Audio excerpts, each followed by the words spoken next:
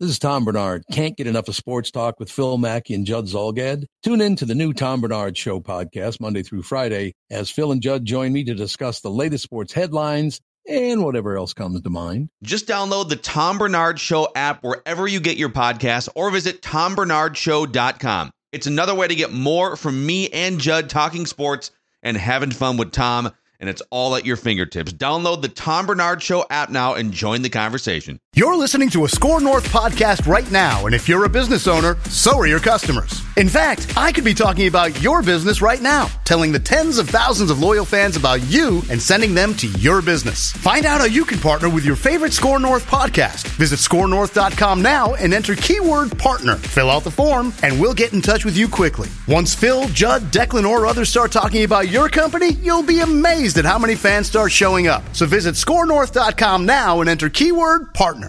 Get in the know. Non-stop Vikings talk. It's Purple Daily on Score North and scorenorth.com. Au contraire, it's Purple Daily on Draft on the Purple Daily network of shows. Thor Nystrom, Tyler Forness here to break down our weekly draft-centric show here on Purple Daily, where we break down the NFL draft. We've taken mock draft season. We've taken the draft. We've morphed it into a year-long show here on Purple Daily. We're a couple months into this now, so hit that subscribe button, hit that like button. And if you have any feedback you'd like to give us that you'd like answered on the show, could be football-related. If you really want to really pander to Tyler and I, that could be wrestling-related. Thor can just kind of sit there and watch. Or if you have any like Kansas Jayhawks stuff you want to throw at Thor, that also works too. Thor, I'll give you a bone there. If you want anything answered, shoot us a note in the YouTube comment section. You hit us up on the Score North app as well. We'll get to them. We actually have some feedback questions we'll get to later on in the show here on Purple Daily on Draft. We teased this last week, though, fellas. We wanted to talk about Lewis Cine because now OTAs are over, minicamp's over. We're like exactly, I believe, a month away from training camp basically opening at TCO. So we're kind of in that dwell. We're in the actual true off season of football talk. And we've talked a little bit about Lewis Cine on this show, but we haven't talked to it ad nauseum yet. So let's get into this Lewis Cine talker here. So Thor, I'll start with you. I guess I'll just say this right off the bat. At pick 32, going back and looking at it now, was Lewis Cine a reach? I want to start there. We like to talk about these draft terms right now. Was Lewis Cine a reach at pick 32?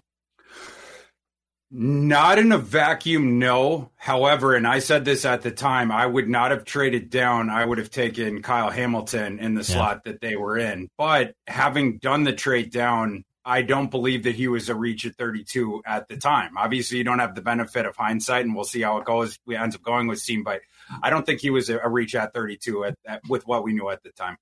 Okay, Forno, when you look at Lewis Cine, I believe you were a fan of that pick too. He was just a heat-seeking missile at Georgia.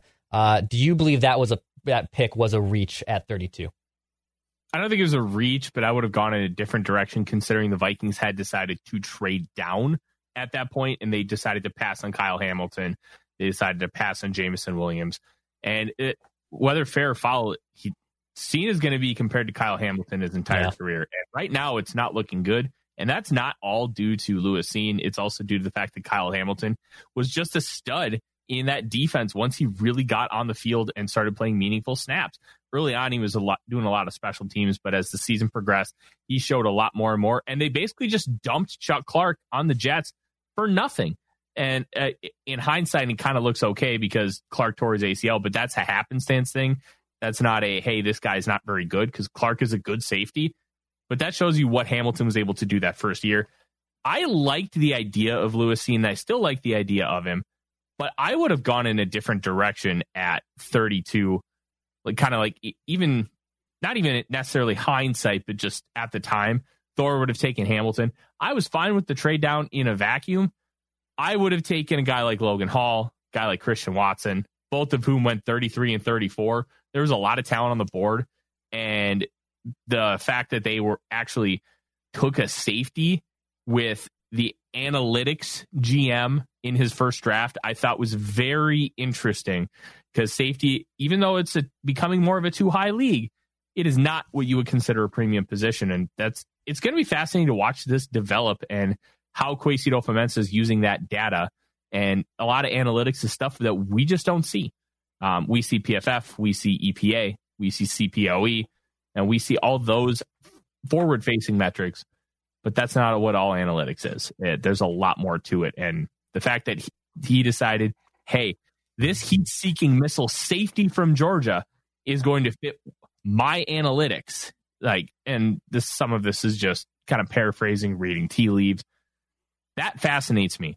And it's going to be fun to watch, but he's going to always be compared to Hamilton. Yeah. He's definitely going to have his name linked to him for a long time, especially too if Hamilton indeed morphs into this all-pro, Pro Bowl level safety, and he had a really good rookie year too. Thor, I want to take this comment here from a YouTube question and kind of just ask it to you. He says that's TA32X on our Purple Daily YouTube channel. He says, if Lewis Cine can't beat out Cam Bynum to start this year, then he is an absolute bust. Thor, if Lewis Cine can't beat out Cam Bynum this year, is he a bust? Oh, we're getting there. Yeah, we're getting there. Yeah, I mean, like if you had your concern meter, like a gauge, and 0 is not concerned whatsoever, optimistic even, and then 10 would be we're at DEFCON 9 concern. I think right now everybody's probably at like a 7 with Cine, maybe even 7.5. If he doesn't win a starting job coming out of camp this year in the second season, I think we're moving up closer to 9. You can't just start hitting that 10 yet, but you're moving closer to that. And of course, you have to give him the context of he's coming off the injury. But yeah, that we're entering deep concern territory at that point. It definitely feels like, right, like on a teeter-totter, that we're teetering definitely more on the bust scale than a hit scale, at least this early on. I know, and that pendulum could go the other way for sure. But it definitely is tracking that way. I guess, Fornell, same kind of thing there. If he can't beat out Cam Bynum, I guess, what does that tell you about Lewis Cine as an NFL prospect? I'm not reading too much into it. And I think there's two ways you can look into it, kind of how Thor mentioned it, where if he doesn't beat out Cam Bynum, you have a lot on the concern meter. I don't care if he beats out Cam Bynum because of how Brian Flores is going to be utilizing a lot of these defensive backs. I'm looking at snap shares. I'm looking at how often he's on the field. To me, that means more. What is Cine doing? How is he contributing on defense? How much is he playing? I don't care if he beats out Cam Bynum at all, because I think the idea is going to be he's going to take over for Harrison Smith next year. How much is Cine going to play this year based on how much he's earned, how well he's practicing, how well training camp goes? I think those things mean a lot more than is he going to beat out Cam Bynum. They're going to use a lot of players in that back end. They're going to do a lot of those 3 safety looks.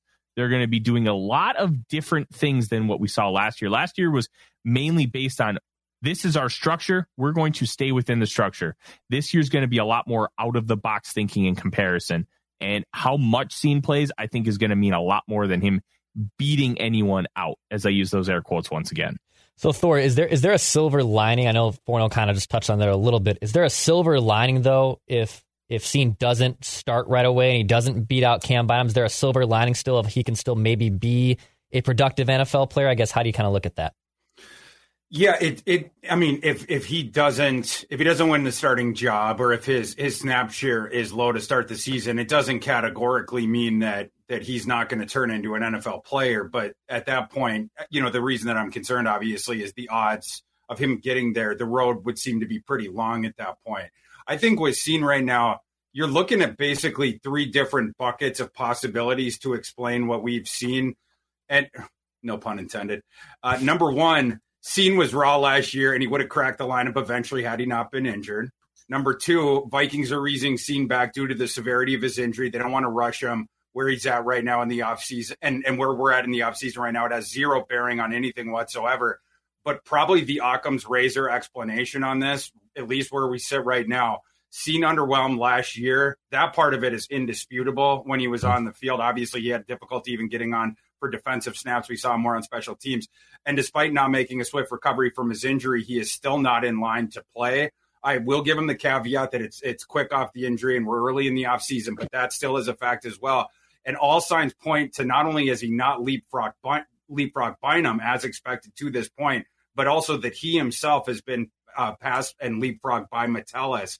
So, I mean, that third bucket obviously is the most concerning one, and it is the most plausible explanation for where we sit right now.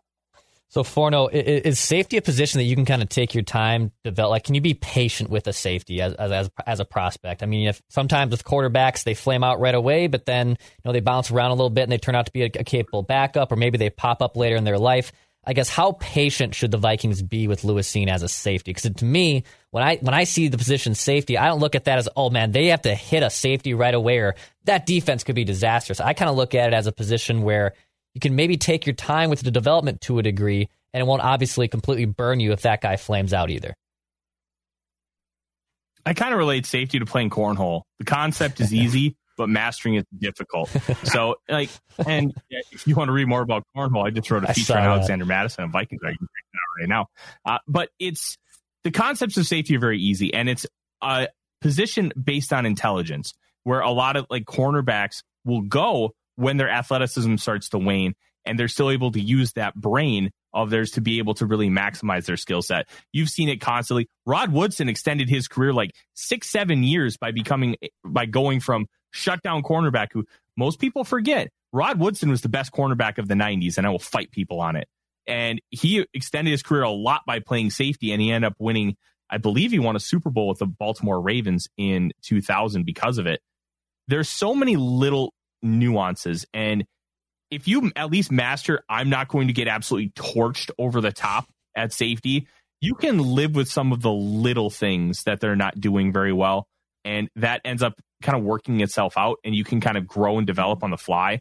But then you have a guy like Metellus, who came in as really an average athlete, right? And his intelligence is earning him opportunities in minicamp with this 3 safety package. He's always had the brain for it, and now it's really starting to come into fruition as we get a nice little run in from Felix there. He was feeling let out. That was awesome. Hey, I don't blame him. Odie is sitting here on the floor just chewing on his bone. He turns 2 he turns 1 in 2 days. Nice. So that's going to be a big factor. Safety is a position where you can kind of figure it out early, as long as you're not a disaster.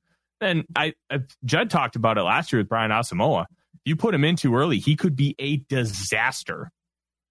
But he can also make those special plays, and now it looks like he's starting to come into his own, and he's not going to be a disaster, but he'll still have some flaws. And I think Cine is kind of in that bubble, but you have guys in front of him who aren't going to make as many flawed plays, and I think that's going to play a big factor, especially with a guy like Flores. And just to jump off Tyler's point, we talk about tight end as the offensive position that's one of the slowest acclimating from college to the NFL. I sort of see safety like that on defense. People don't often typically associate it with that, but what Tyler mentions, it's so true with the cornerback position. It's more about athleticism and just sort of reacting to things in the moment and different stuff like that. And if you have those gifts and stuff, you can shut down guys with that immediately. We see cornerbacks come out who are studs right out of the package, right from day one. Sauce Gardner, and you can go back the different years and the different drafts, guys that have been shut down corners from day one.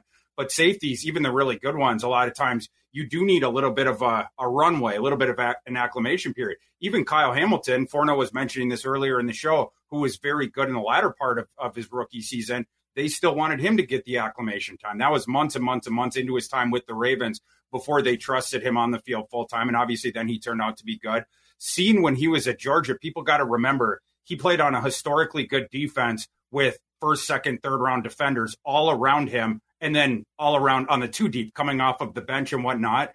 Cine was very, very good, and he was very reliable as well over his couple of years starting. He was one of the best tackling safeties in that class in terms of the lowest percentage of missed tackles, even though he was one of the most violent hitters, everything like that. And his coverage numbers were very good, but he was given a little bit more access to freelance in the back half than he would have been given on some other teams, merely just because the defenders around him were so good.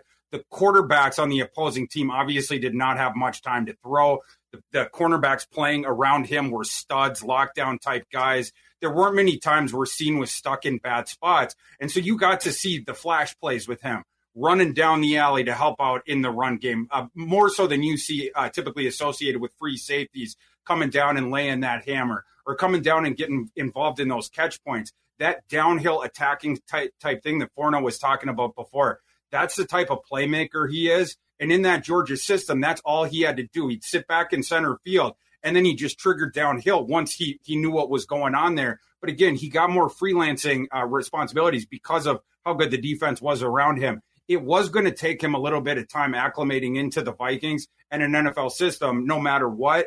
And then obviously, so you had that at the beginning of last season. Then you had the catastrophic injury. So we do have to give him both those pieces of context. That's why I'm not hitting. There are people out there that are just hitting the bust button right now. I'm not willing to do that. We need to get through year 2 with him coming off of that injury. You have to give him the time to acclimate from college to the NFL at that position that he's playing, because it is a slower acclimation process at that position.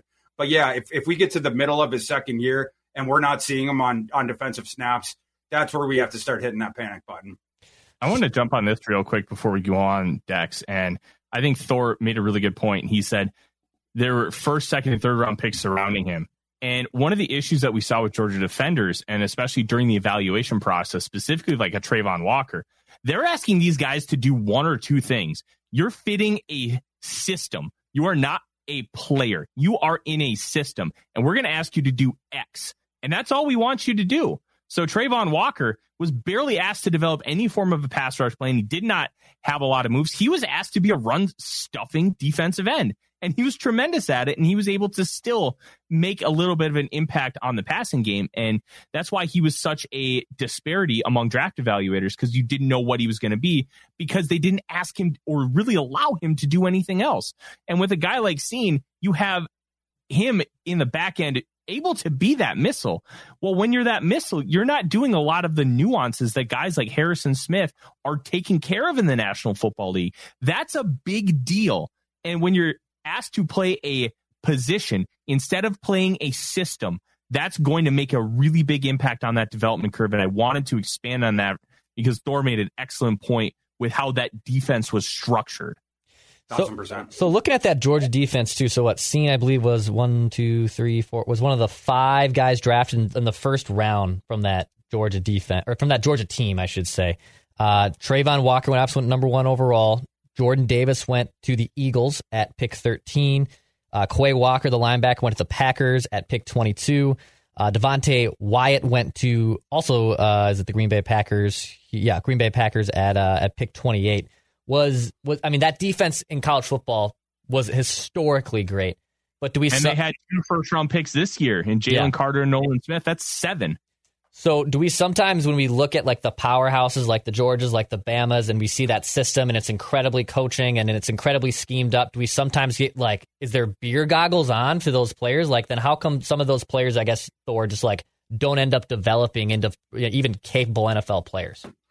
There's some of it where, like, what Forno's talking about is what he's saying is totally right. Like with, for instance, just the Georgia front, we're talking about Carter, Jalen Carter. We're talking about Trayvon Walker, Jordan Davis, different guys like that. They were in a rotation. So all those guys, they never played full snaps like you've seen on all the other different college teams, their star defensive linemen. And then what Forno's talking about too is they just had the one gap. So they had the responsibility for the one gap, but on a lot of plays, they weren't doing anything exotic. They're not trying to fool you up front. It's basically just occupy your dude if it's a run play, but they don't, if it's a pass rushing thing, they don't want you freelancing too much because they don't want to open up scrambling lanes for the quarterbacks. So it's sort of this disciplined style of game or whatever, but then, then you can come off in waves. You're never really put into a bad situation, whatever.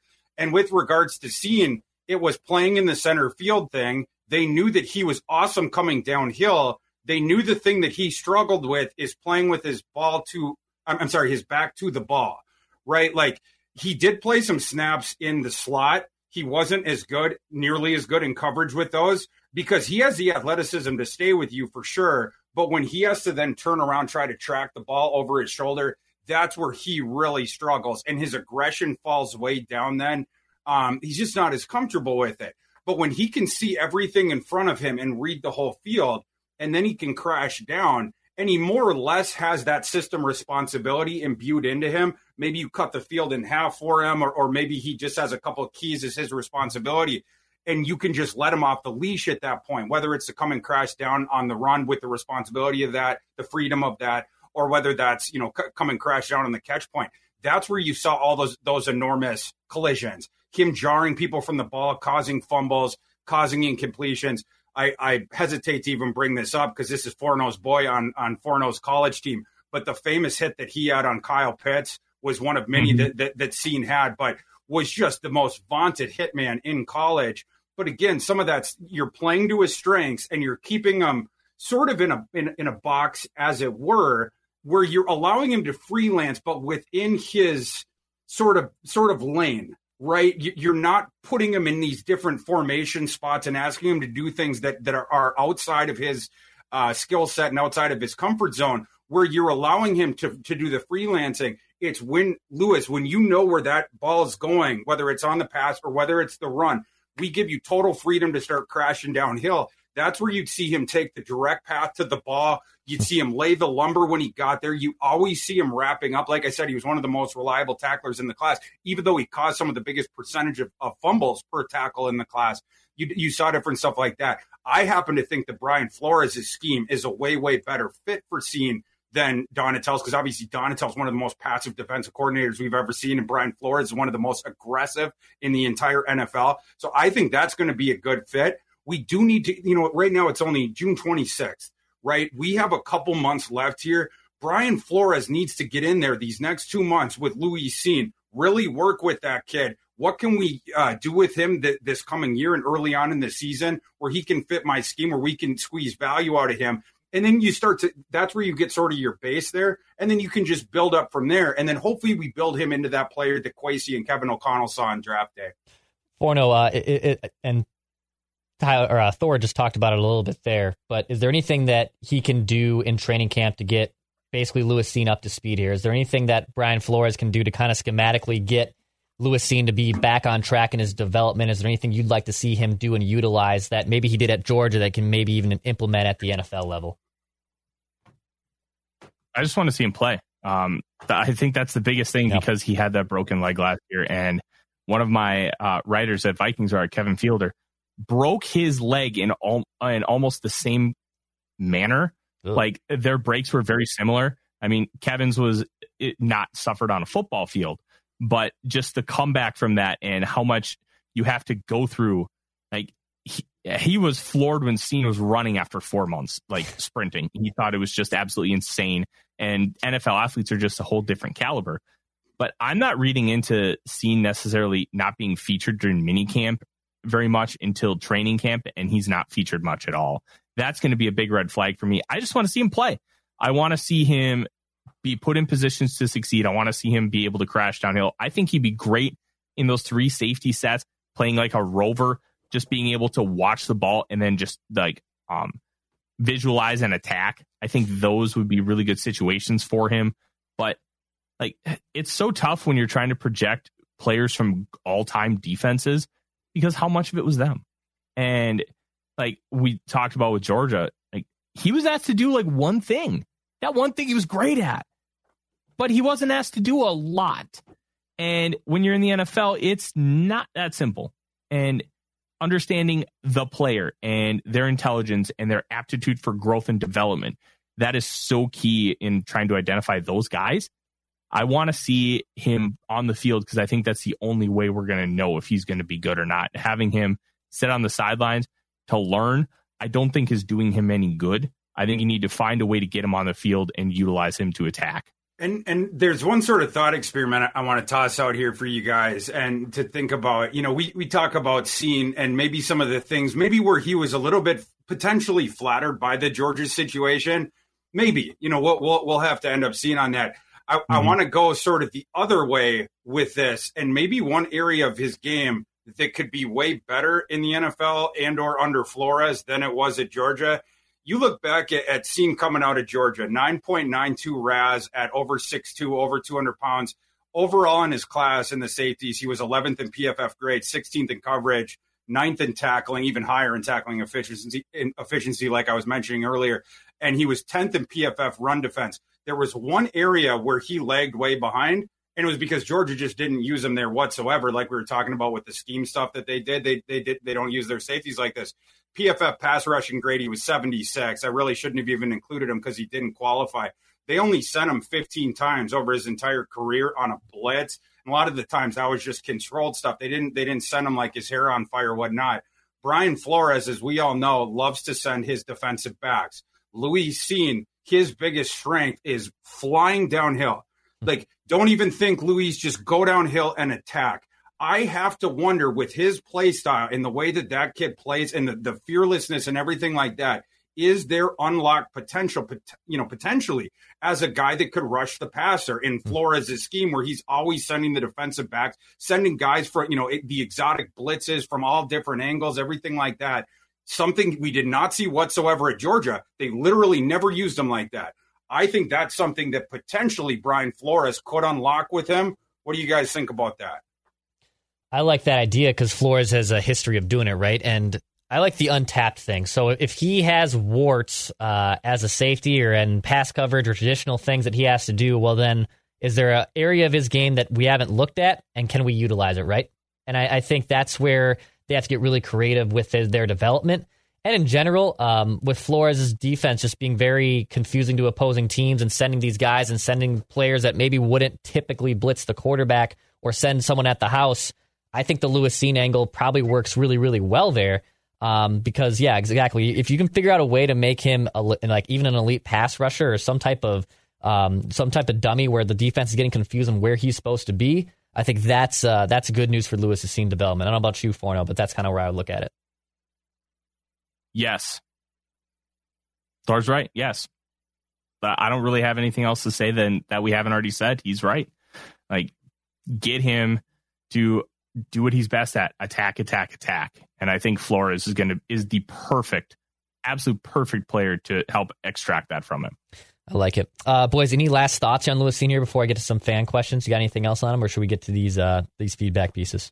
I say let's not throw the baby out with the bathwater yet. Let's not call him a bust yet. Like, let's let him get through a little bit of time here, get through camp. Let's at least make a pact as sort of a fan base. Let's at least get to the halfway point of this coming season before we just say that pick was a waste and a bust. Let's give him just a little bit of time. There's some circumstances there that contextual things. We should give him a little bit of time. So patience. I'm going to take one step further. Patience.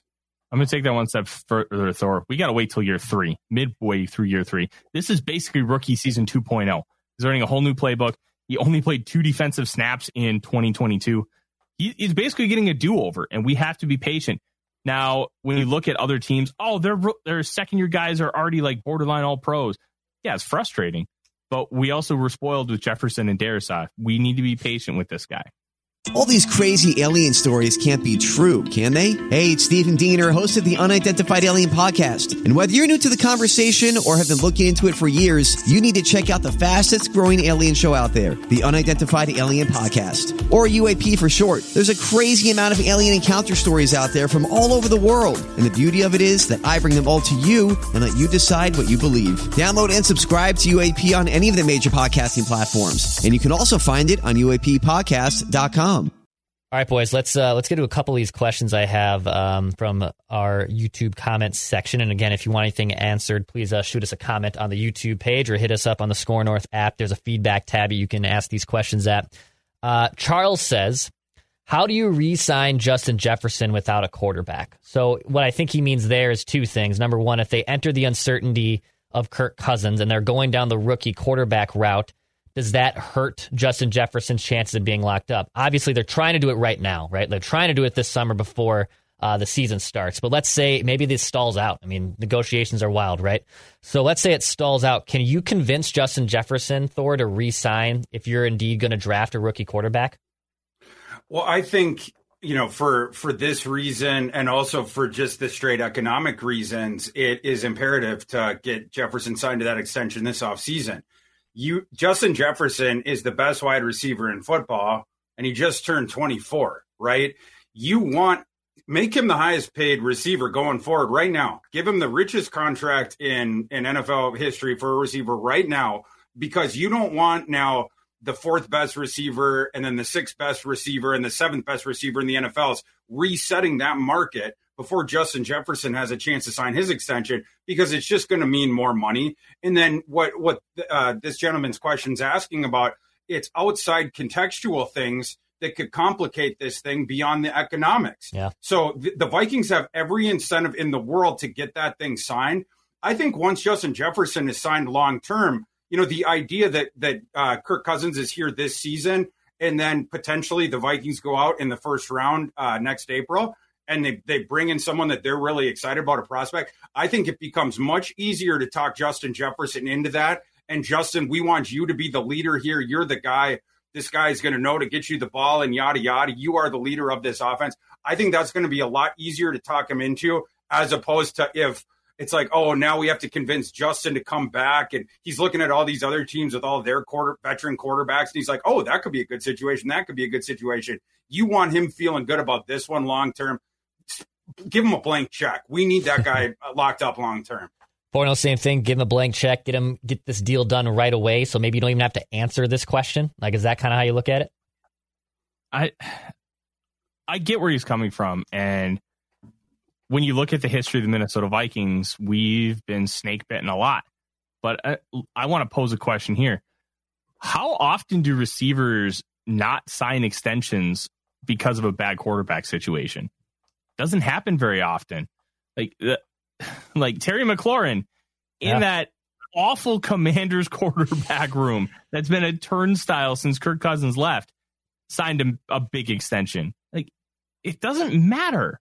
And I don't think the fact that Kirk Cousins stays or goes is going to make an impact on whether Justin Jefferson signs a contract or not. It's going to be a lot of other things.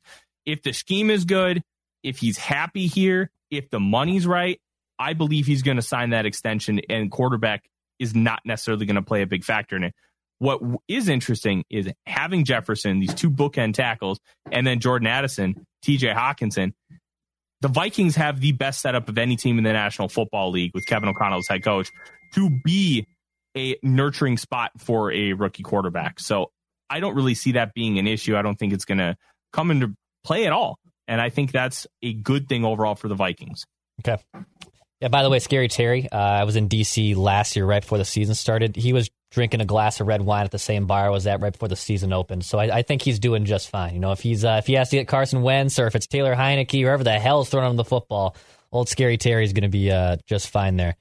This one from ATK047 says, I think the Vikings front office isn't showing their cards for the 2024 draft for a reason. I potentially don't see them giving up Justin Jefferson either to move to number one. Let's just go down that first sentence there, Thor. I think the Vikings front office isn't showing their cards for the 2024 draft for a reason. Is there even, I guess, cards to show yet? If I know the draft is over and they're entering the season here, but as that draft planning, like, is there cards that already is being shown by that front office on what they'd want to do at next year's draft? Yeah, definitely not. I mean, even like the day before the draft, even 1 hour before the Thursday night starts every year, teams aren't showing you their cards. In fact, they're doing the opposite. It's funny now, even who's the guy for Adam Schefter, he's still trying to say, he had that bad report a couple years ago that the 49ers traded all those picks to move up for Mac Jones.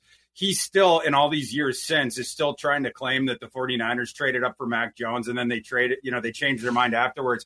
But it goes to speak to the NFL teams, even throughout the spring. They're trying to keep the reporters off their scent and whatnot. They're not going to give us anything. And even at this point, they don't have those thoughts formulated yet. Because first of all, you don't know which college prospects are going to jump up. You know, at this point, what scouts have is their watch list. You have some guys that you're looking at as the early first round guys, but those are only the top of the tippy top studs, right? Like, and by position, a quarterback, for instance, it would be Caleb Williams and Drake May, right? And then, at receiver, you'd have a guy like Marvin Harrison Jr. But like the list for those positions, it's very short, just like the sure things. And then beyond that, you have like long watch lists. And then those guys, they can jump up, they can jump down. A guy like Dalton Kincaid from Utah last year, he was one of the guys who was lower on the tight end watch list. He had gotten onto it because he had started to impress as the TE2 behind Brant Keithy, or not behind him, but the TE2 in that Utah offense. But he finally got a shot last year, and of course scouts were passively monitoring him. Then he just blew up the rest of the season and whatnot. But yeah, both because all the prospects, their last year data, that is the most important piece of data that you get on the prospects. We don't have that in yet. But also the NFL teams, they don't know where they're going to be at in the spring. So they're not even ready to make draft boards or to even decide which positions. But I think, the thing that they are doing, it's that sort of long-term look of what the long-term team building thing. and allowing themselves flexibility so that they have, this path we could go down, this path we could go down. So when they get there, they have more sort of paths that they could go down. And I think one of those things that we've talked about several times already is the decision not to give Kirk Cousins the extension he wanted or extend his contract any, which sets up the potential that this spring the Vikings could be looking at whether it's bringing in an outside quarterback, whether it's in the draft selecting one. I think that all or whether it's re-signing Kirk Cousins, right? Like, I think that all depends on how this coming season goes. But that's one of those things where you're sort of setting up that flexibility with a nod at the draft, but we're way too soon to get into any specifics, even with inside the building of the NFL teams of anything draft related like that. Forno, is there any cards that are being shown from the Vikings front office here, or did Thor basically kind of sum that up perfectly? You don't show any cards ever. And if they're showing you cards, it's because they want information out, whether it be truthful or not. Like, we're just going to have to wait and see. And I think Thor makes a really good point with the watch list. And sometimes guys feel like sure things. Like this year, it's Caleb Williams and Drake May. Last year, it was Bryce Young and CJ Stroud. They went 1-2. And I don't think that was necessarily a mistake. Like, there's a reason why guys are super high on watch lists this year. There are also going to be guys who come out of nowhere. And that's why my watch list, like specifically for quarterbacks, is about 20 deep. I want to get a semblance of where guys are at so then I can see the growth and development over the course of this calendar year. And I think that the decision is likely going to be a quarterback, but we also thought that it was likely going to be a quarterback this year at a lot of points too. There's just so much data that we don't have yet. And showing any form of cards other than, hey, I want to keep my draft picks or saying something like that, there's just no point. One more piece of feedback here in Purple Daily on Draft from John in San Antonio. He says, good morning, fellas. I wanted to say I really enjoy your shows on Mondays with Tyler and Thor. I love when you cover upcoming college prospects. Even loved it better last week being from Texas because I follow Quinn Ewers. You like the breakdown there. He says, I'm not sure if it's been discussed or not, but next time when you talk to them, can you ask them about Utah quarterback Cam Rising? He came back for, I believe it was his senior year, and I remember watching him last year. He was a really gutsy quarterback. Thank you, and keep up all the great work. Thor, what do you know about Cam Rising as an NFL prospect? Yeah, I like Cam Rising as a college quarterback. I'll say that. As far, because the things you like about him, he's a really tough kid. I've seen that kid take a whole bunch of big shots and stay in there and rally his team and whatnot. I also like he hangs in the pocket. He'll go through his progressions. You've seen stuff like that. There's elements of that Utah offense that are pro style-ish. They run the 12 personnel thing. I was mentioning before when I was talking about Kincaid. You always see the two tight ends out there. Beginning of last year, or in the last couple of years, it was Keefe and then it was Kincaid. And then they'll have the two receivers and then one back. Sometimes they'll even shift someone into the backfield, give themselves a lead blocker. And then you see a lot of the play action stuff as well. So you see stuff like that. He goes through his progressions as well. My issues with Cam Rising as an NFL guy is I don't love his arm. Sometimes you see the ball flutter on him. Like he doesn't have like a high octane arm. You don't see that like tight spiral, him like driving it into the windows, like different stuff like that. Beating, we were talking about like Cine charging downhill to contest at the catch point. In the NFL, you see more guys like that. So you need to really drive those throws in there. I wonder if Rising will be able to do that. And the other thing I'm concerned about with him, it's the accuracy dash placement. And probably I would say more the placement than the accuracy. He tends to get the ball within the area, but a lot of times with Rising's balls, you see the receiver have to adjust to it. And it's funny, this quirk of his, I actually think helped Dalton Kincaid's evaluation because you often saw Dalton Kincaid having to stab these balls outside of his frame. And Dalton Kincaid had this absolutely minuscule drop rate. Like, it was like 2%, even though he was always fishing these balls out, whether it was, beneath his waist, over his head and whatnot. And again, a lot of times Cameron Rising, he can make the correct decision, get the ball, where it's supposed to go, but then it's not right on the money with that. Some of the mechanical things need to be worked on a little bit. And just speaking to, and the other thing is the decisions aren't always the best. But speaking to the thing about his arm against his decisions, people out there probably know this about me. The thing that I trust more than touchdown to INT ratio as far as projecting forward is the PFF big time throws to turnover worthy play rate. Cam Rising over his career at Utah, even though he's played with some of these NFL guys like we talked about, he's played with solid offensive lines, he's played with good running backs, multiple ones like that. His ratio over his entire career, it's 34-22. That's not a great percentage. So there are some things that I like about him, but there's other things that concern me about him.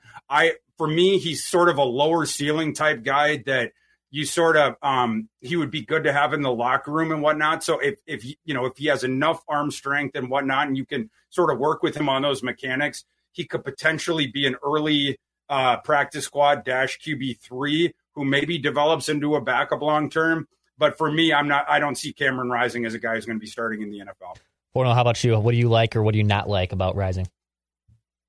Cam Rising feels to me like that backup quarterback that everybody wants to replace a starter.